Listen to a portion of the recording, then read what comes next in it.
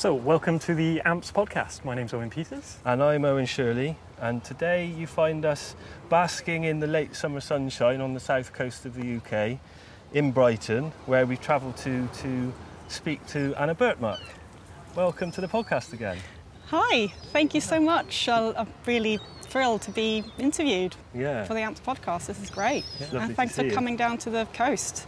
Thanks for turning on the weather for us. Yeah, you couldn't have picked a better time. No. Definitely. Well, originally we were supposed to come right in the end of March, weren't we? Yeah.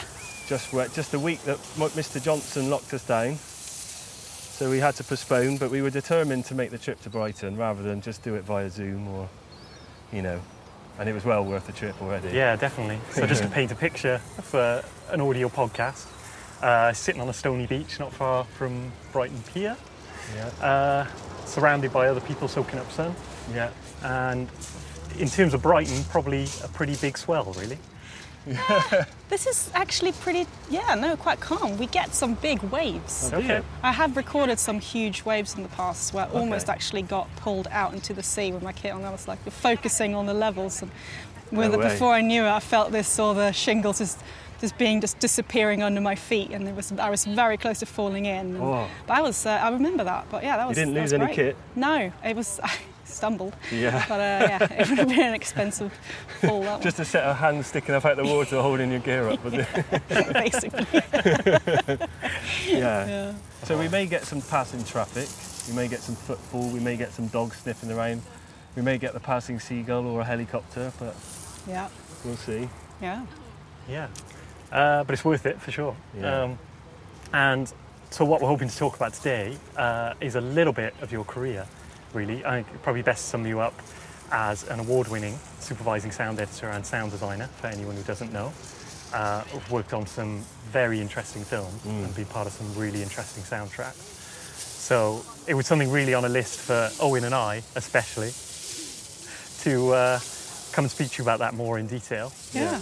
And just get some insights, like for a personal thing, but I'm sure plenty of people listening would just love to hear more about some of those stories. Definitely. And we're also interested, it's something Owen and I have been discussing quite a lot recently, is the boundaries between sound editor, supervising sound editor, sound designer, and on, depending on the project, how you decide to credit yourself, all that kind of thing. So, and you've kind of got a nice variation of credits, which, it'd be interesting to discuss each project and sort of see how you were involved in each one, really.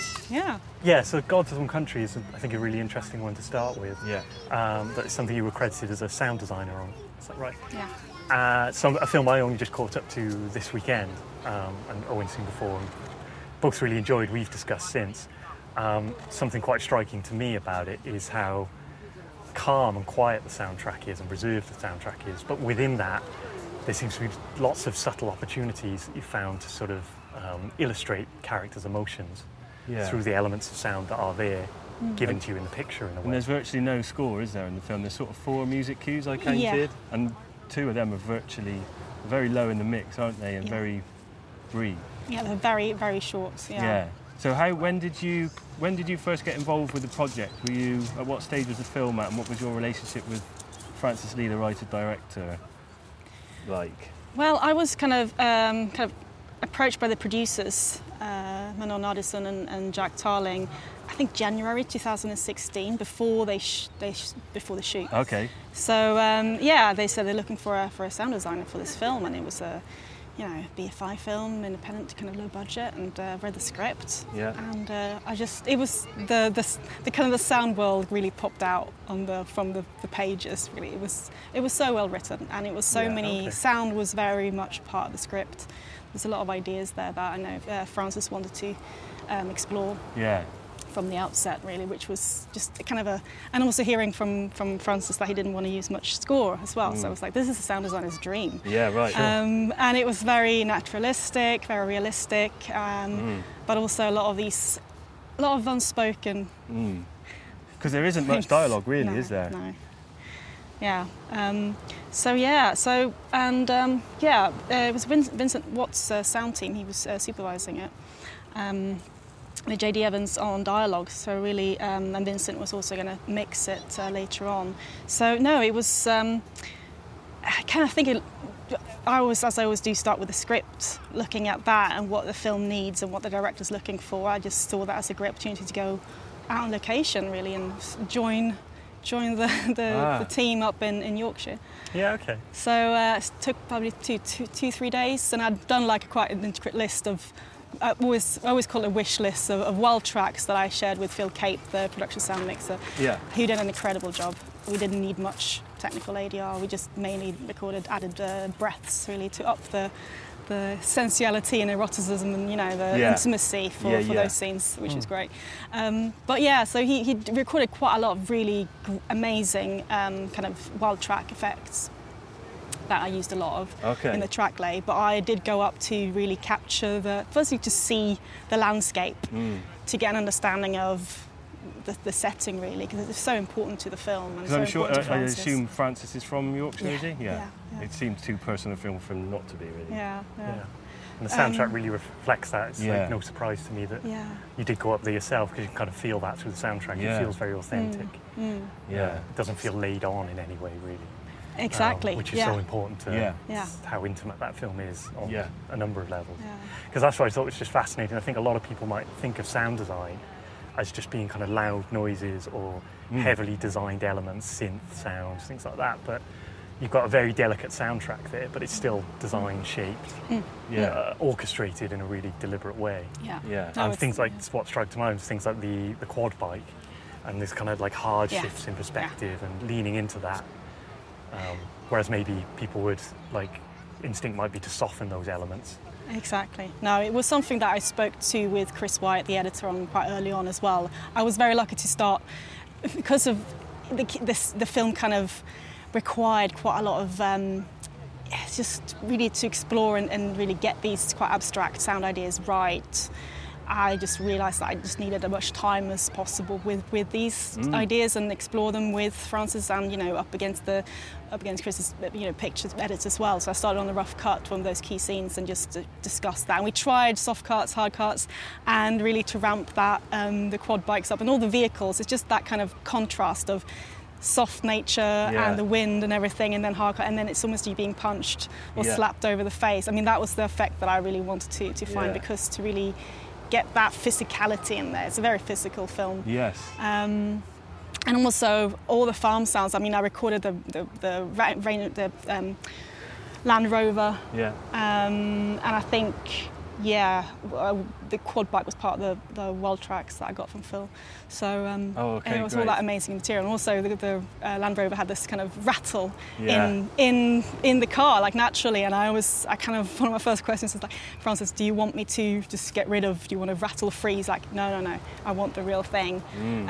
It's got it adds so much character, and also the realism. Like it gives this image of the farm. Everything is slightly broken and not just the objects but the people as well. Yeah. So you kind of really want to inject that, and also the sense of isolation and how isolated it is. So, and one of the tricky things we had about the film was obviously it was shot in March, April, where you get a lot of bird song, and Francis didn't want any bird tweets or any bird song or any sign of life in the soundtrack, except from when it was considered really placing it. Some lovely, very distinct moments of calls, and singular calls at that, which feels very, in a good way, triggered and designed. And there's space to draw your ear, and it looked like not overwhelming like a Dawn chorus might be of all that sort of sonic information that you don't want. It's been bugging me since I watched it, actually. I try to ID the bird calls and not being able to quite figure it out. I'll probably get it in 6 months. But there was a curlew, there was a lapwing. Yeah, there's a lapwing, northern lapwing. I recorded that on the misty morning on the moors, 6 o'clock in the morning. It was incredible. It was really otherworldly, that place. And it's just, I walked up there from the travel lodge very early one morning, and just to go up there and just to record the wind through the grass, and to just sit there, and you sit there and just kind of hold your breath quietly, and it's just not, you won't see another soul up there. It's just incredible. And then suddenly, obviously all the wildlife kind of runs off when you just walk over the field, really. And then after a few minutes of just sitting quietly in the grass, they start approaching again, and the birds kind of start flying in, doing their noises. That's so great that you had that time up there to kind of capture when you're trying to capture the real sound of somewhere, you can't beat the actual sound, can you? You can layer it. You're always going to embellish, aren't you? Yeah, of course. Yeah. For some people, it won't make any difference, but actually. Yeah, that's great. And there's so many layers. Although it feels very sparse and quiet, there's loads and loads of layers of different types of atmos, like thin layers of silk, kind of. And obviously lots of subjectivity in there and symbolism. George's wind was kind of a sound device that we developed over the... You know, Francis kind of had this idea one day. It's like, I want George to have this wind that symbolises him, really, that comes back, that we hear. When they're together, and it comes back once he's left, that reminds Johnny of George. So, that's really interesting. Yeah, little things like that. It's all kind of, the film is littered with little subtle ideas like that. Yeah. Which we had the luxury to have the time to really, try out, and that Francis got to reflect on, and so, Yeah. So did you build things up very slowly with Francis? Was it a lot of sort of back and forth, of showing him the kind of your sound design in a place, and then him feeding back to narrow that down? Yeah, I went up when they were editing in Yorkshire as well. I went up there and sat with Francis over a few days and just sitting listening to sounds and trying things out. And then we did that a few times. There's called these sound reviews that I really love doing. It's one of my favourite parts of the process, really, when you get to sit with the director and totally. I've done my first set for pass of the effects and the sound and all that from obviously our notes and everything, and then just sitting, just listening to it and together and just trying things out, and it's kind of just a true collaboration. Yeah. It's not every project you get to do that. No, but exactly. I really try and do that on every film since, really. I find that really makes a huge difference for the end product. And then, obviously, the director is familiar with roughly how the film sounds before you walk into the mix, and then you just. And sit there's there always going to be something that tweets. is important to them that they might not even be able to kind of communicate necessarily to begin with, but you can work it through, and then something you're just never going to see because it's only them that has that idea. That's wonderful. Yeah. Well, speaking of collaborations, nice masterful segue here. Another film I was really interested to talk to you about was You Were Never Really Here, Lynn Ramsey's film that you worked on the sound with Paul Davis. And Paul Davis would be the sound designer and supervising sound editor for that film. And you're credited as a sound effects editor. So again, Paul Davis is someone you've worked with quite a lot and must have a really kind of close, relaxed relationship with and good communication with. So I imagine that's a really interesting collaboration between what he was bringing to the soundtrack and developing and what you were bringing as well. Just really curious how that balance plays out between you when you work together. Yeah, well, Paul Davis is really the man who gave me my first job in the industry. As just recently got out of university, so I was very lucky to start my journey in this industry, being his assistant and learning and watching and seeing him work and having watched him work and learnt from him. Obviously, is what shaped my craft, really. Yeah. So when he said he's working on a Lynn Ramsey film, and I think they had just heard that actually got into Cannes and had just a few weeks to finish the film. Oh, okay. So it was kind of a tight schedule there. Yeah, exactly. All hands on deck kind of moment. So he called me up, asked if I was available, and I think at that time I was waiting for another film to kind of lock, and they were delayed, so it worked perfectly. So I was very lucky to get to work on that. So I covered all the spot effects. Gunshots, cars, and a bit of a sweetness for the hits and impacts and things like that. Right, yeah. It's incredible. Yeah. And it's always been a dream of mine to work on a Lynn Ramsey film as well. It's been an absolute, it was incredible. So it was great fun. So because that film's got a very kind of significant score, but still a lot of room for sound effects, sound design in there. There's still a lot of space. It's not a film that's scored throughout. The key scenes are scored just amazingly, I think. Yeah. There was a lot of stuff where there were effects in sync with score or kind of diegetic. Even there's a point where he's filling up a petrol pump and the petrol pump's beeping on the click of the second hand on his watch. Just lovely, really subtle stuff. Yeah. It was an incredible collaboration, I think. I know Paul Davis and Johnny Greenwood, who did the score for it, they had a very close, they worked very close together of how to time how to balance the sound design and the music, and to really make them work together very much tightly as almost one.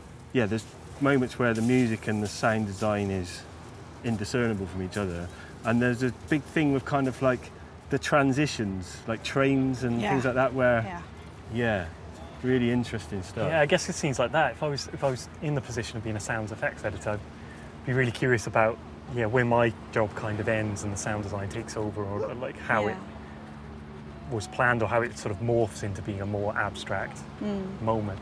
So was that always kind of there, or did you kind of approach it layering up sounds as the scene kind of needed visually, let's say, and then the kind of sound, as the sound design grew, that changed? Or well, I always knew that, some back in my head, that I knew that it's they've got a very, Paul's style is it's that kind of very non-literal, and finding that he trying to find the right balance between the objective reality and subjectivity. So that degree of stylization was something that I knew, kind of had in mind, knew that was probably going to be the road that they were going down at some point, especially in the mix when they had everything there, and with Paul's sound design elements as well. So obviously with my spots, with that in mind, I was obviously kind of, my first kind of pass of it was very kind of more realistic, really, to nail the realism of it, and then adding layers of that were more kind of non-literal. So that was that almost like a joystick. You can go turn it realistic or more literal depending on where they wanted to go. So giving those options. Yeah. And they obviously, Paul shared quite a lot of notes with me as well from their spotting sessions he had with Lynn, and so it's it was interesting. Especially the car was quite interesting, the Ford Fusion, which wasn't really, I don't think it was out yet at the time. They got it from the shoot. Not quote me on this, but I think that it was a very new car. There wasn't no kind of recordings of it, and it was a hybrid car. So obviously it has a very the electric sound of it, and you can also get the very throaty, very character kind of driven kind of sound of it. So I kind of track laid for both options really, so they can go between both, and obviously some scenes where you just want it to be very much reflective of the character, some scene you probably want to be more realistic, so so just give the options and kind of knowing what to anticipate, what kind of they're looking for. That's really interesting. Excellent. I've worked with a sound designer in a similar capacity, and he always values that collaboration, because he's always kind of slightly worried that he's going to get too much into the sound design world, and he needs somebody to be a little bit sort of more objective in sort of doing that coverage. And it just kind of feeds this creativity for him in a way which is more satisfying. And so I quite like that idea of that sort of dynamic, that it's you can be sort of on either sides of it, but you can provide things that give very almost objective options that are more sort of reality. And that can sort of give them the choice to sort of warp it or move it between, like you're not setting yourself too far in stone. Exactly. And it's interesting because I think that I wasn't there in the mix all the time, so I wouldn't be able to say exactly when those decisions were made. But I know that after Cannes, they obviously showed it there, and then they went back into the mix, I think, for a week or two. And there was a slight recut, and then they explored some more kind of sound design ideas. Cool. So I guess it's the luxury of having, having the time to reflect, I think, which is a really important thing to really, especially for those films where the sound design makes just so much of the storytelling. And it's so important to the experience. I think it's so hard to do it quickly. You just can't. I can't imagine. Having a quick time. Having time to experiment, and just if you got the luck to have a schedule that allows for that, or even to maybe have that. We always is a stressful, thing to having to turn around a whole mix, for a festival. But knowing and hoping that might get some more money so you can go back to the mix and tweak it. That's the ideal scenario, isn't it? Sure. Yeah. You time for happy accidents, don't you? Exactly. Definitely. Yeah, and I guess you only could have achieved something really so incredible for having that bond again. As you and Paul Davis work together so well. He's got such a long relationship with Lynn Ramsey. Yeah, I guess it's a trust there, isn't it? That you trust that the person's going to be able to understand and deliver that kind of atmosphere, or those kind of tracks where it's really hard to put into words what you're looking for. I think that's the thing, and knowing what Paul would expect, and hoping that what and I he give respects over. you to kind of like bring your kind of creativity to the project. Well, that's what I hope. Yeah. That's the case. Yeah, it really works. So, such an abstract art, but Yeah. it's all the better when It It's really very is. highly abstract. Yeah. It's more abstract sound design, you know. So Yeah. that's what Paul Davis Yeah. does No, I love best. it. You know. Yeah, definitely. Yeah. So another film that was really interesting and that I only saw recently, it was only released recently as far as I know, and it came into my attention because Mark Kermode, the film critic, was raving about it. It was his film of the Yeah. week. That was an incredible Gosh, review. You noticed, That's which is a great thing, was Lynn and Lucy. Mm. So that's something you were the supervising sound editor for. And I'm so glad that was got such press that it kind of came into my field that, you know, I might have otherwise missed it. Really kind of enjoyable, essentially British film with that such powerful and subtle balance of themes occurring, and that's again that much like some of the films we've been talking about already. Really, just feels very embedded in a culture and a place. Yeah. And again, no score, right? No. Yeah. Even I think no score at all. No. Lots of source music tracks. Yeah. And some, Diegetic music. yeah. Like in the All bar diegetic and the music. nightclub, which Yeah. sounded brilliant, by the way. Yeah, You know, yeah. Oh, it had incredible. I mean, Really authentic, I thought. Sven Tates and Yanti Winrich, who did the mix for that, and we had a great time. It was a Yeah. lot of fun. Yeah. Just, But again, really a sound great. designer's dream where... Exactly, Yeah. yeah. And working with Faisal Boulifa, who I worked on one of his short films a few years ago, which won an award at Directors Fortnight in Cannes, Okay. which was a very experimental short. It was great fun. So, yeah, I kind of also knew, you know, had a good relationship with Faisal and felt like I could understand what he was after, and also giving us space and time to experiment and figuring out which road we were going down. Sorry, I have to start again. For the listeners, we've just... It's like Brighton is to bump into people, you know. People are like, is what that are you friend? doing? Yeah. Oh, right. You're like, Yeah. Well, this is the podcast. Yeah. Hannah's just been waved at by a friend. Yeah. I'm Brighton's still surprised place. we got so far into our conversation before somebody came to say hello. But A lot of people start coming up high-fiving me anymore. It's like, what are you doing? so yeah, we're talking about again time Yes. to experiment. And Yes. It's just always so fascinating to me with a film with, again, I hate to use the term, but for lack of better descriptions, such a subtle soundtrack. But that's a very hard thing to master. I feel like there's no sort of limits on it in the way you might say with something that's kind of very loud and proud and forward. Hard to get that balance of feeling real and yet still having a lot of kind of very abstract ideas or creative shifts in the perception of the story. Yeah. So yeah, was it time to experiment? You're saying was really valuable. Yeah. A film like that, we almost have to score the film with ambience and sound design. And also, of course, sound is obviously there's only subtle emotions are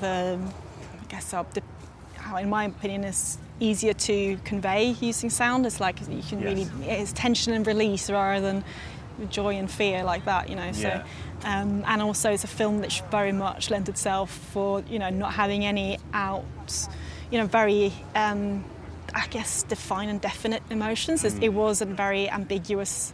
It's an ambiguous story. It's ambiguous kind of emotions, and so you're kind of following. It's all in the performances of the actors and the characters, and following their kind of journey. Yeah. So it was great fun to play with having one foot in the real world and the other foot in the surreal, and really balancing that, towing that line throughout the film, and really making it feel like, you know, we're really hearing it from the character's point of view. We're with them and hearing the world through their ears, and with all the emotion that they kind of inject in that world. So in those moments, amazing so that's great performances. fun. Yeah, incredible. Same with all the films we talked about, but God's Own Country as well. Kind of, it feels like some four interesting people in the parallels. cast who are just stunning, absolutely stunning. Yeah, again, it feels like the interesting parallels of like, because they are so genuine. Yeah. And you bring out that genuine quality in the soundtrack of the locations. Really kind of believe the organic nature of those stories taking place where they are. Was it again a case of going to those locations yourself and recording? Yep. Or was it more? Okay. Oh wow. Yep, went to Harlow. Yeah. Okay. I get to the places I get to go with this job. It's incredible. I have been to Kolkata as well on a horror film some years ago, which was an unforgettable experience. But yeah, around the UK, it's brilliant. Yeah. No, we went to Harlow and got to. It kind of obviously the film is set. Quite a few scenes of the film is set in a hairdressing salon, so I got to go to that. I went to that salon and recorded the ambience in there and some brilliant. of the conversations and stuff, and also ambiences of Harlow, the kind of and the cars, and just getting the flavour of that area really. Yeah. So did it actually sound like you kind of hoped, or from reading the script, did you kind of go there with an idea of how those environments will sound and then go there, stick a mic there, and it was very different? I guess, yeah. But I'd also, especially the kind of undercover recordings I did with my umbrella mic. I don't know if the umbrella mic, which is very good, very useful on that film. Okay. It was a kind of an idea that Johnny Byrne, introduced. I read about it many years ago. I think he used it on Under the Skin, and I just read the making of from the sound in an interview with him, and I saw that he talked about this umbrella mic that he stuck a shotgun mic in a shaft of umbrella and just walked around, Glasgow and recorded people in the street, like call-outs and things like that, which are really, especially if you're going somewhere with that you want to capture the dialect and the accent of the place, that authentic. It's more about the energy, I think, of the place. I kind of made my own version of that umbrella mic, and I went around Harlow in the shopping centres and the streets and stuff, and just tried to be very discreet, recording people in the street, kids, and chats and stuff like that. Obviously, editing out anything, so you can't really, recognise any names or anything like that. So and layering that into the ambience tracks to really just a bit of spicing it, a bit of a. Of the real place, which really helps. Because these aren't the places that location sound recorders tend to go when they're looking to build libraries, are they? No, exactly, right? It's just... and yet so valuable. So. And that's what makes it so interesting. I've done similar in the Welsh valleys with a pair of Sennheiser Ambio headphones, which are kind of discreet, to just needing the accent from that area to really sell scenes. And yet you don't want to disturb the kind of natural comfort of people in those environments. As soon as you pull a microphone out, everyone's kind of attitude changes, and you'd be lucky if you're not thrown out of most places. So just trying to get snippets that could help to sell that environment. It's really great. It's either people come up to you and ask you what you're doing, or are you filming, is usually the first question, isn't it? And then it's just a bit frustrating. Yeah, so was the umbrella mic a new addition to your arsenal for that film, or have you used it before? I think that was the first film I actually, used it and built it for, because I knew that I need to get a lot of that kind of tension and that kind of that energy into it, and it's so hard to recreate. It means it depends on the film. Sometimes a crowd session can give you that, definitely, but I guess these films we don't really have budget for crowds, so there's no big crowd scenes to justify a crowd budget. So I'd rather go and make my own recordings of the place and sprinkle it. So that's another theme which is kind of coming through all these films. Really, is having this time where you are kind of involved in the film, but also have time to go out and explore these areas and gather, which is, like, personally to me is the dream. Really, that you can sort of organically build your own sound library like that for each project. And does that come from being involved at the script stage and being approached at that, or is that something you work to kind of engineer? So you sometimes have to tell directors, look, I need to be involved earlier, let's say. Well, I think for most films I've supervised or been a sound designing on, I've been quite lucky to be approached before the shoot starts. And having the script and asking for time can you put me up in the travel lodge for a couple of days while you're in the shoot and things like that, to really, and then obviously also explaining what the value is for the film creatively to really give me that, and usually they're absolutely fine with it, and it's nothing that it's not a problem. Yeah, it seems like a really smart investment, really, for the budget. Like for a relatively tiny cost at that earlier stage can pay off so well in the later stages. Yeah, if a director has a definitely. very specific idea as well, tied to the location. That's the thing, isn't it? The early conversations, the director, the location sound crew. Yeah. You need to have those chats, and I always send my little well-tracked wish list, which I derived from the script, really. Sending that to the production mix, saying, like, it's this thing, it's a wish list, because I was like, can you? If not, don't worry about it. You know? Okay. We'll figure it out if not. We know it's not your priority. Yeah, exactly. Yeah. How does that conversation usually go? So they're usually quite kind of enthused to be involved in that? Yeah, okay. I think most really, in the ideal world, they'll be like, yeah, of course, yeah, I'd love to. Yeah. But then you never know how the shoot goes. What pressure they're under. Exactly. And, Yeah, definitely. It's always nice to keep those channels open on. Fingers crossed, really. Yeah. At least be in it to win it. Yeah. Let's aim high and go from there. Definitely sums it up. The other thing that I thought was really interesting, or both really kind of identified and kind of relate to, is that at least according to your IMDb page, you still get involved with a lot of short films as well, and you've got a few short films in post-production at the moment, I think. So I think that was a really interesting thing to talk about, because I think for a lot of people, a short film is just something you do when you can't get involved with bigger projects or anything with a bigger budget. You only do them when you don't have any choice. But obviously, for yourself, it's something you like to stay involved in. And we can certainly understand that, because I think there's a lot of opportunity for experimentation and kind of honing all these skills on a smaller scale. Yeah. Without meaning to try and answer your question for you, I just kind of really interested why you get drawn to short films. Yeah. Is it, for example, that the script is interesting, or do you chase down opportunities to work on more short films in general? I think it's part of the building a relationship with directors, who I want to work with. Sometimes it's a director who's got a feature that they're trying to develop, and meanwhile they're asked to do a treatment or a short film to prove proof of concept. Yeah. And I always find, and they obviously ask me if I want to be involved on that, because again it's a good opportunity to perhaps work together for the first time and get to know each other and create ideas for this feature, which hopefully will happen further down the line. So it's always a great opportunity for many reasons, I think.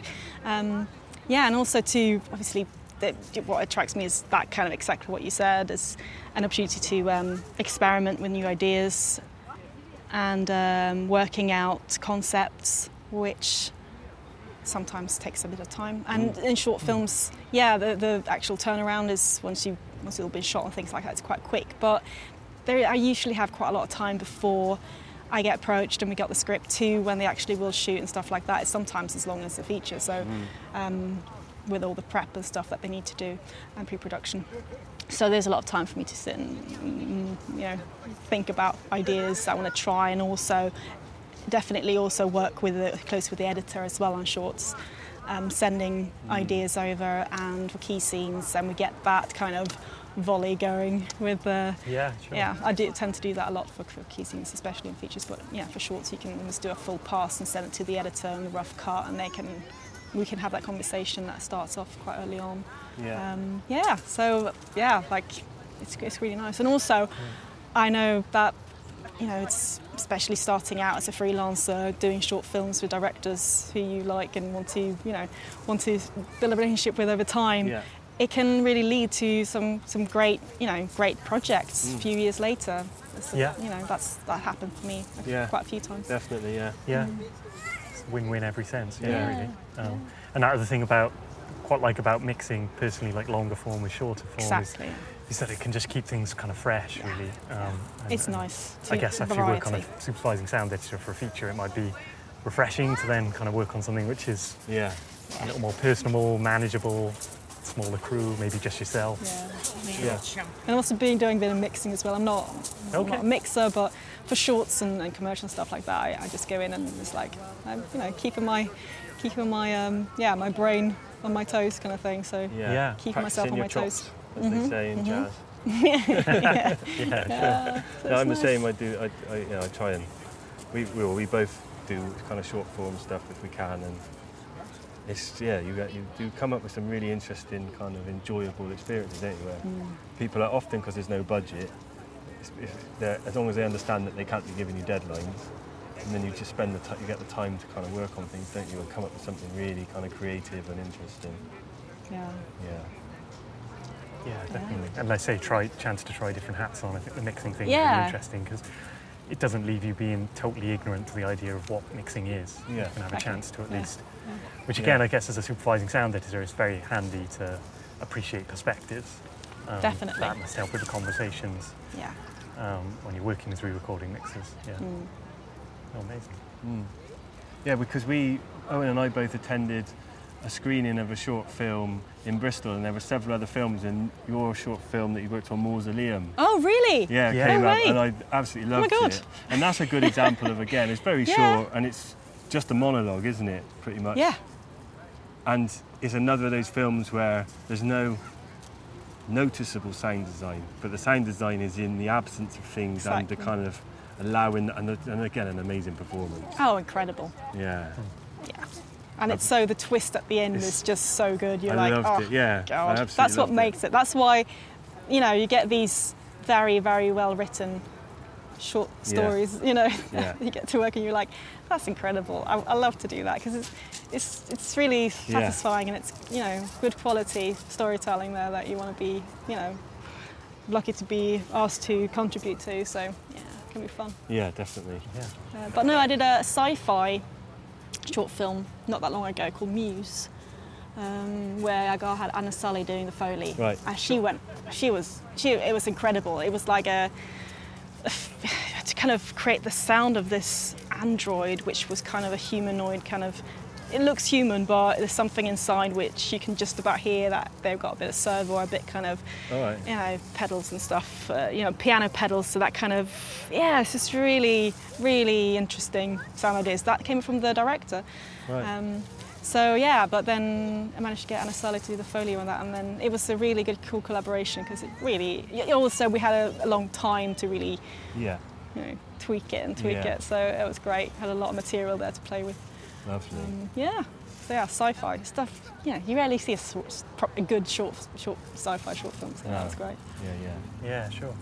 Well, one other thing maybe we could ask you about, not necessarily your career, but the Women Who Are Audio organisation. Yes, the Women Who Are Sound. Women Who Are Sound, sorry. We kind of started it, a few years ago, just really as a very informal social for women who are working in or studying sound, really. Great, okay.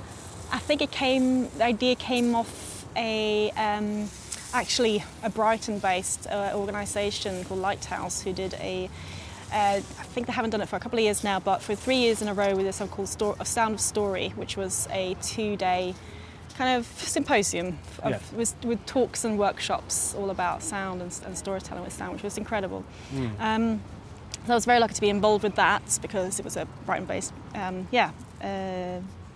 arts organisation.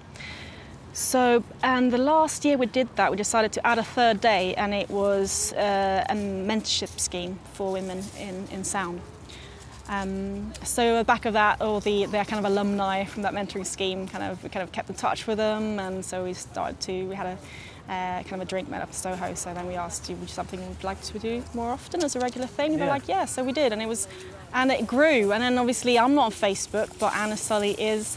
And thanks to, I think, this Facebook community that she really kind of worked a lot on to invite people globally from a lot of American sound professionals, it grew hugely. So now we've got over 200 members. Oh, right, really that big? I didn't realise, that's great. And it was incredible. And we got a Slack channel as well, and then obviously since COVID we've kept the socials going but over Zoom. So we have people from New Zealand, America, most of our members are UK based, but just tuning in and just hearing, and just, I guess, that thing of seeing and listening to and meeting other women in the industry, because it's not that many of us still. I mean, again, 200 sounds like a good number, but looking at it, it's a global one. So so it's really, and then off of because I'm not on Facebook, I thought, well, it'd be nice to have a presence for women who are sound, which is not social media kind of dependent. So we made this website. We checked with a membership if something that they'd be interested in, because it's always important to check demand for these things before you set out to create a whole website. But I also envisioned it would be a place we can add resources for anyone starting out or start their career, wanting to look for resources where they can look for advice, bursaries, training, courses, and also to find interviews with other women who work in sound and professionally, and just having that reference, which is really important. Yeah, definitely. sure. Which I didn't really have much of starting out, so we always looked back going, if I only had more women to look up to when I started out. Who knows? I might have had quite a easier ride, starting my freelance career, things like that. You always think back, But and also we have this page called The Gallery, which is actually made me quite emotional. When I looked though, because I think it was Anna's idea. She started sending over photos of all our members kind of at work, because we asked them, can you take some pictures of you, at work, so we got boom operators, we got production sound mixers, we got in the studio, we got mixers, Foley, lots of great photos of Foley artists.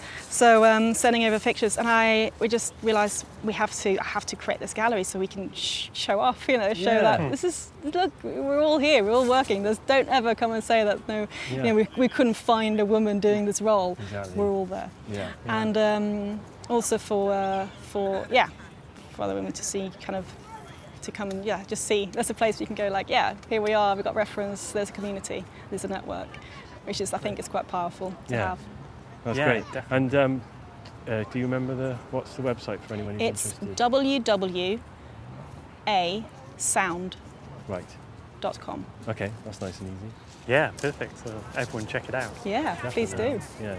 It's really glad to hear, really nice to hear. I think most of the closest creative connections I've made in sound started at socials, and just that basic thing of just meeting informally and talking to each other, not like an interview basis, just a point of interest and what brought you there in the first place, and you find natural connections there of people who it's think hugely like you important. could work with. Because so then nice. you can see yourself, maybe in the future, you get that. You can see yourself doing it if you. It's all about relationships, and I know we've got such a small industry that we're in still, so a lot of people know each other. So having those connections when we look for work and being recommended for stuff. Exactly. That's half the almost sometimes half the job. Yeah.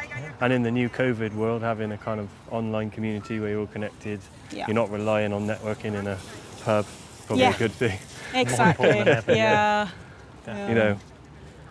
That's a great positive to end on, I think. I think so. Idea looking forward. So I just want to say thank you very much again, Anna. It's thank you. To meet you. It's been great. So enjoyed this day. It's been a dream sitting out here with you out here on the beach. We're basically on holiday, aren't we? Yeah. Every podcast from now on. Yeah. 27 Do we know degrees. anyone in Barbados?